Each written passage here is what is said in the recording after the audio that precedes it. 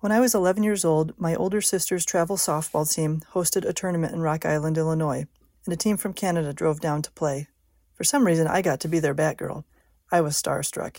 I even got to ride with these teens on their travel coach. I showed them to the grocery store. The girls bought boxes of ice cream and plastic spoons. I learned the Queen anthems, "We Will Rock You" and "We Are the Champions." They had me say different words like house and about, and then cackled. I was puzzled, and then laughed at their English accent. It had me daydreaming about life in faraway Canada.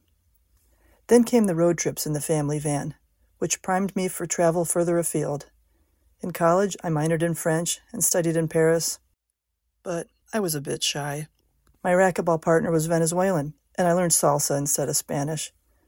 I recall a couple Thai greetings used on a field trip to Thailand. Sawadee ka. But even as I was dazzled by the places, cultures, and languages, I was disappointed I hadn't connected more deeply. Then, one lucky day, a Peace Corps recruiter waved a flyer at me. That was the ticket. For 2 years, I learned Romanian as a Peace Corps volunteer in Moldova.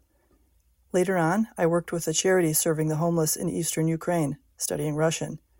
Now I'm taking on Spanish to better understand my husband's family from Ecuador.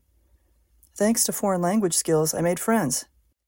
I could better understand the felt history of the places I went.